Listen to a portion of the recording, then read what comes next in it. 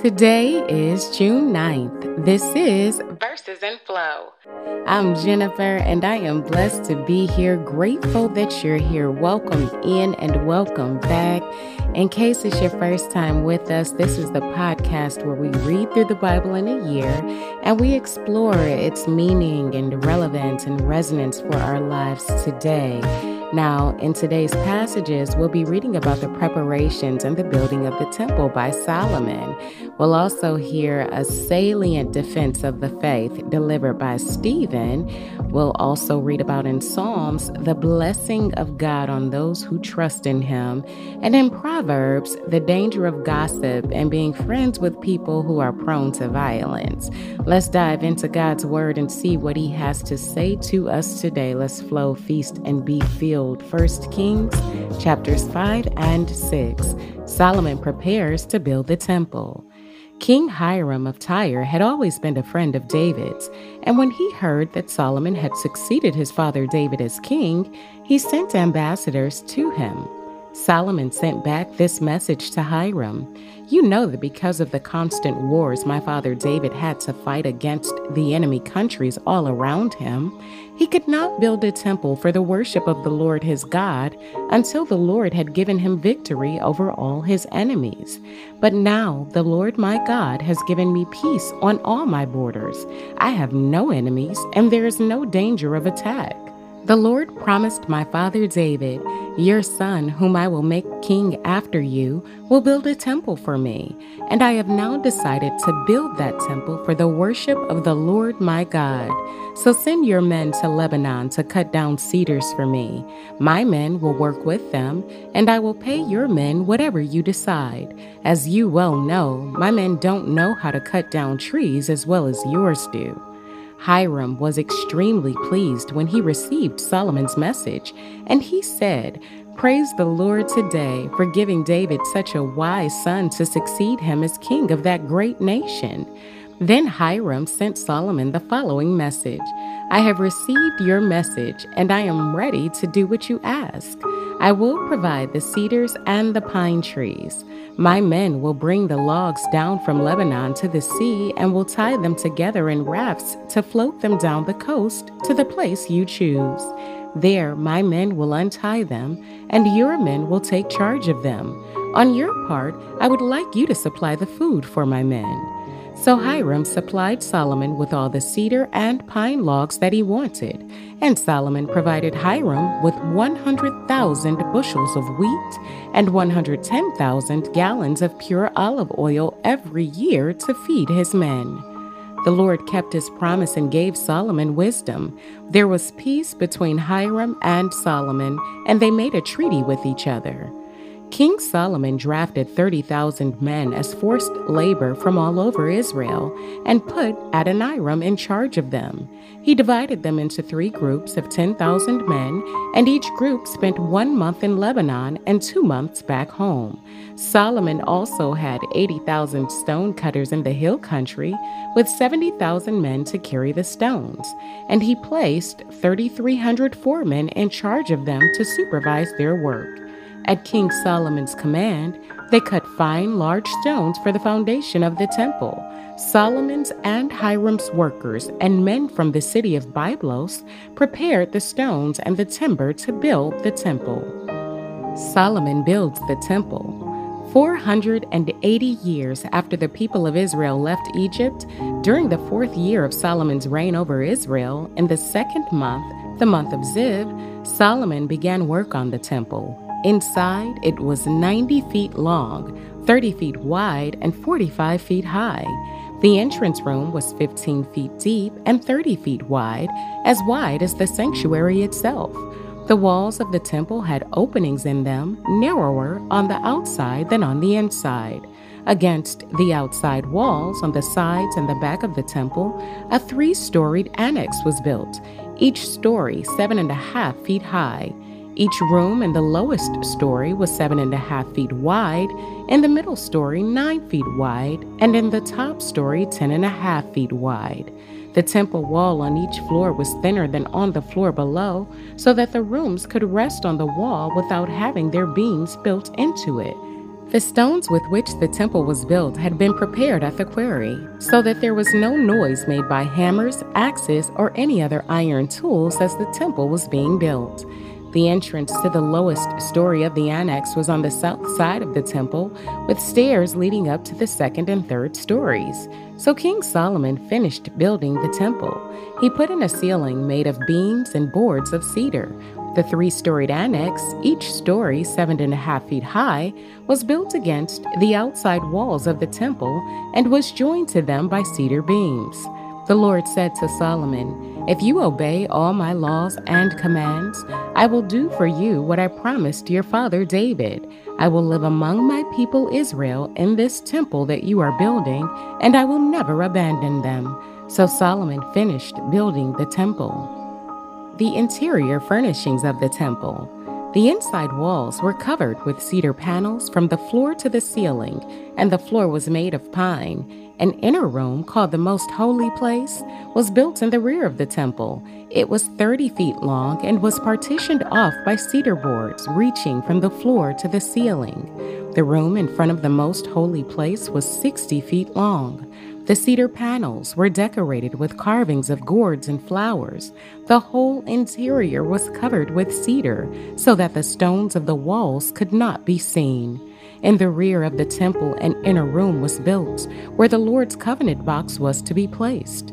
This inner room was 30 feet long, 30 feet wide, and 30 feet high, all covered with pure gold. The altar was covered with cedar panels.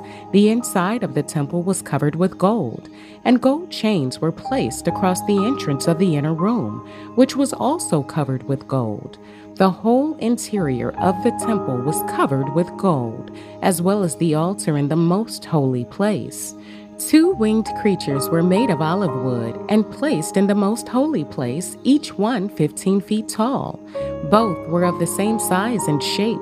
Each had 2 wings, each wing 7.5 feet long, so that the distance from one wingtip to the other was 15 feet.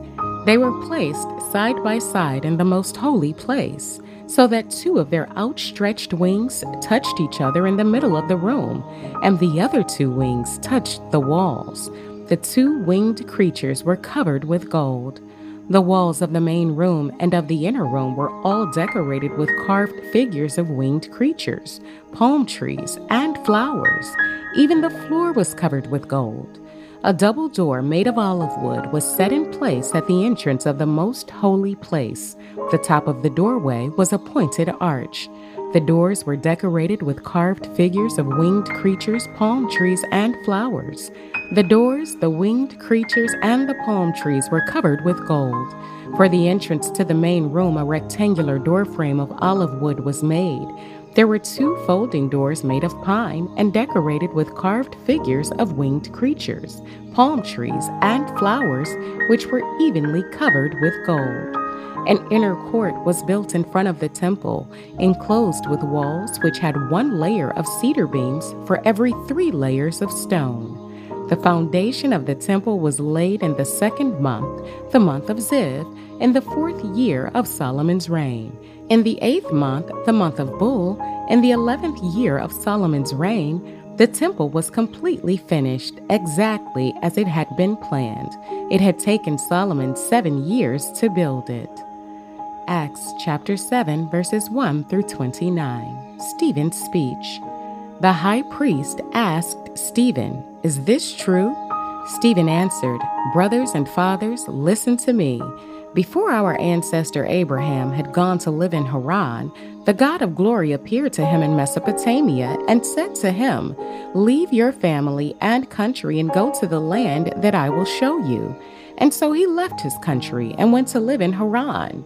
After Abraham's father died, God made him move to this land where you now live. God did not then give Abraham any part of it as his own, not even a square foot of ground, but God promised to give it to him and that it would belong to him and to his descendants. At the time God made this promise, Abraham had no children. This is what God said to him, Your descendants will live in a foreign country where they will be slaves and will be badly treated for 400 years. But I will pass judgment on the people that they will serve, and afterward your descendants will come out of that country and will worship me in this place. Then God gave to Abraham the ceremony of circumcision as a sign of the covenant. So Abraham circumcised Isaac a week after he was born. Isaac circumcised his son Jacob, and Jacob circumcised his 12 sons, the famous ancestors of our race. Jacob's sons became jealous of their brother Joseph and sold him to be a slave in Egypt. But God was with him and brought him safely through all his troubles. When Joseph appeared before the king of Egypt, God gave him a pleasing manner and wisdom, and the king made Joseph governor over the country and the royal household. Then there was a famine all over Egypt and Canaan, which caused much suffering. Our ancestors could not find any food, and when Jacob heard that there was grain in Egypt, he sent his sons, our ancestors, on their first visit there.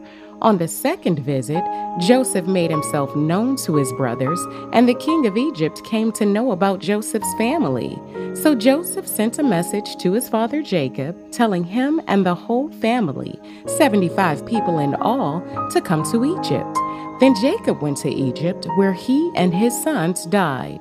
Their bodies were taken to Shechem, where they were buried in the grave which Abraham had bought from the clan of Hamor for a sum of money. When the time drew near for God to keep the promise he had made to Abraham, the number of our people in Egypt had grown much larger. At last, a king who did not know about Joseph began to rule in Egypt. He tricked our ancestors and was cruel to them, forcing them to put their babies out of their homes so that they would die.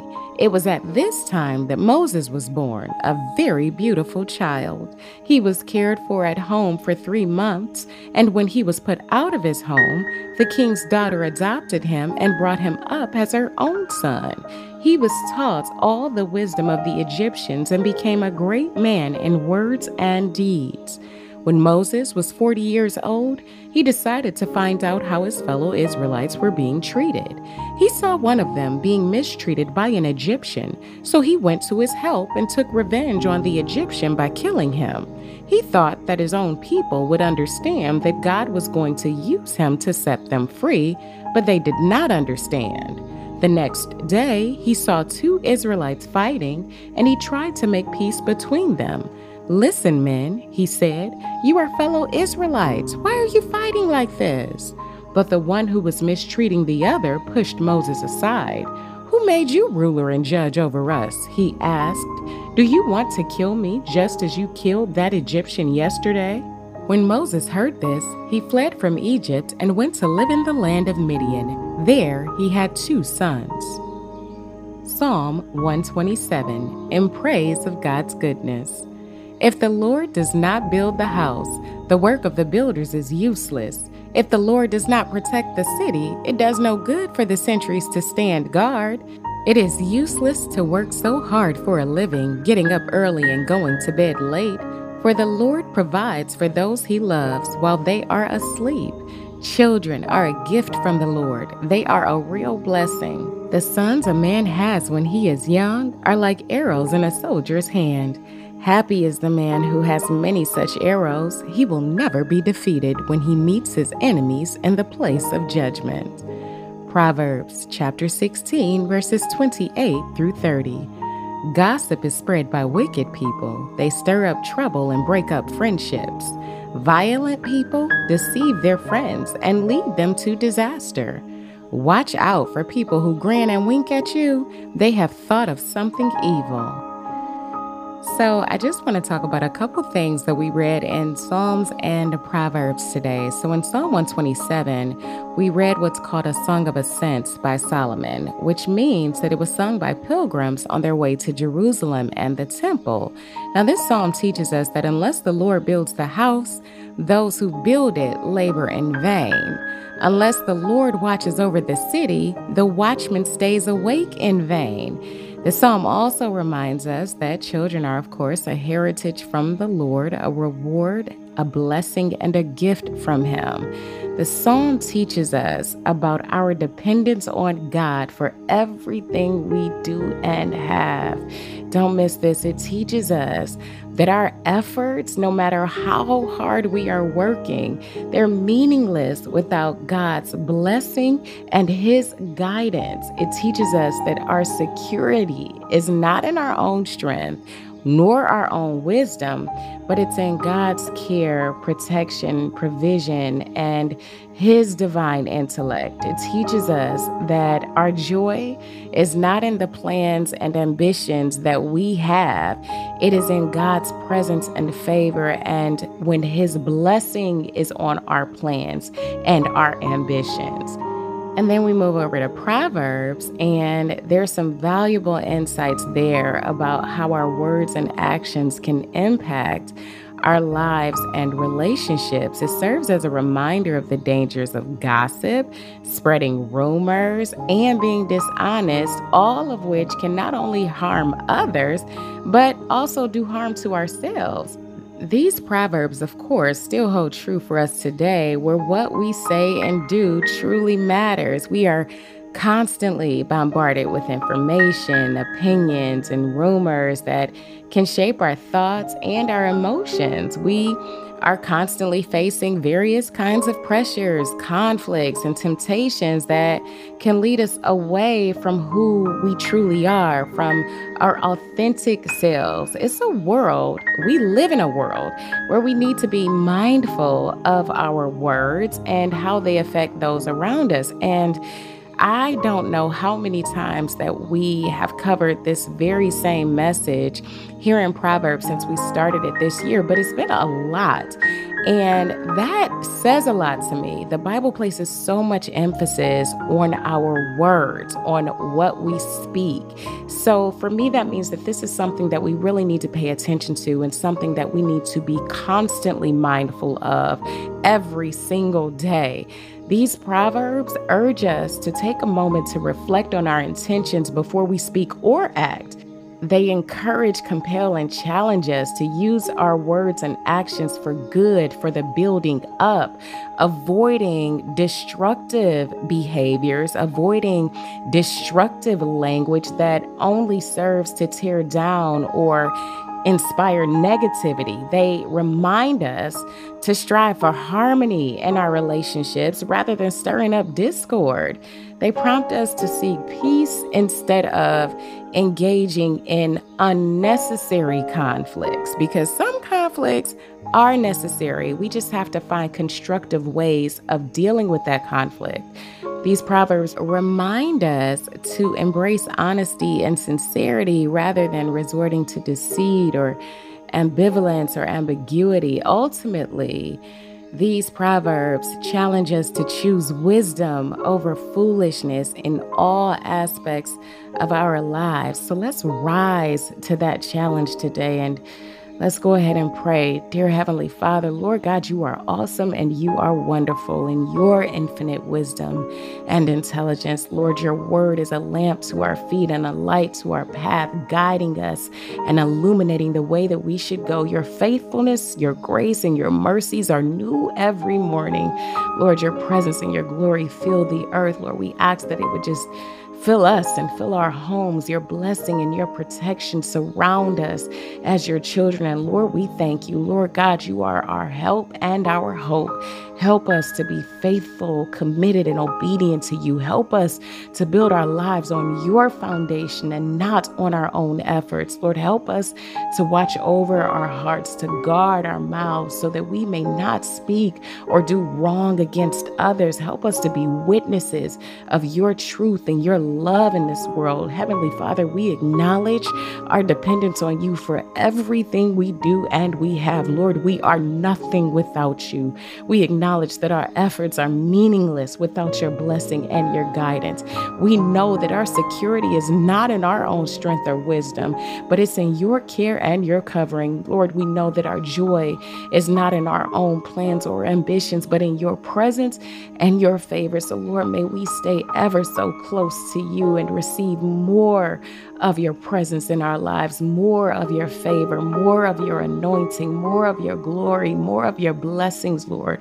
Dear Heavenly Father, you are worthy of all the praise, all the honor, and all of our worship. Lord, we love you with all of our hearts and all of our strength, and we are coming after you. Lord, we give you all the glory that you deserve. Lord, if we had 10,000 tongues, we could not praise you enough, but we are going to do our best to try.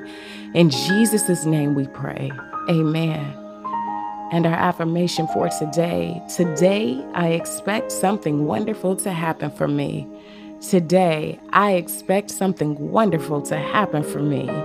And our aphorism: there are two good rules which ought to be written on every heart: never to believe anything bad about anybody unless you positively know it to be true, and never tell that unless you feel that it is absolutely necessary and that God is listening while you tell it. That is all I have for you today. Thank you for being on this extraordinary odyssey with me. May you be blessed with wonder and gratitude, faith and hope, love and compassion, peace and joy. And now may the Lord bless you and keep you. May the Lord make his face shine upon you and be gracious to you. May the Lord lift up his countenance upon you and give you peace as you go forth today. You belong here, and we belong together on this journey. I love you. And if God says the same, I'll be right here tomorrow waiting for you.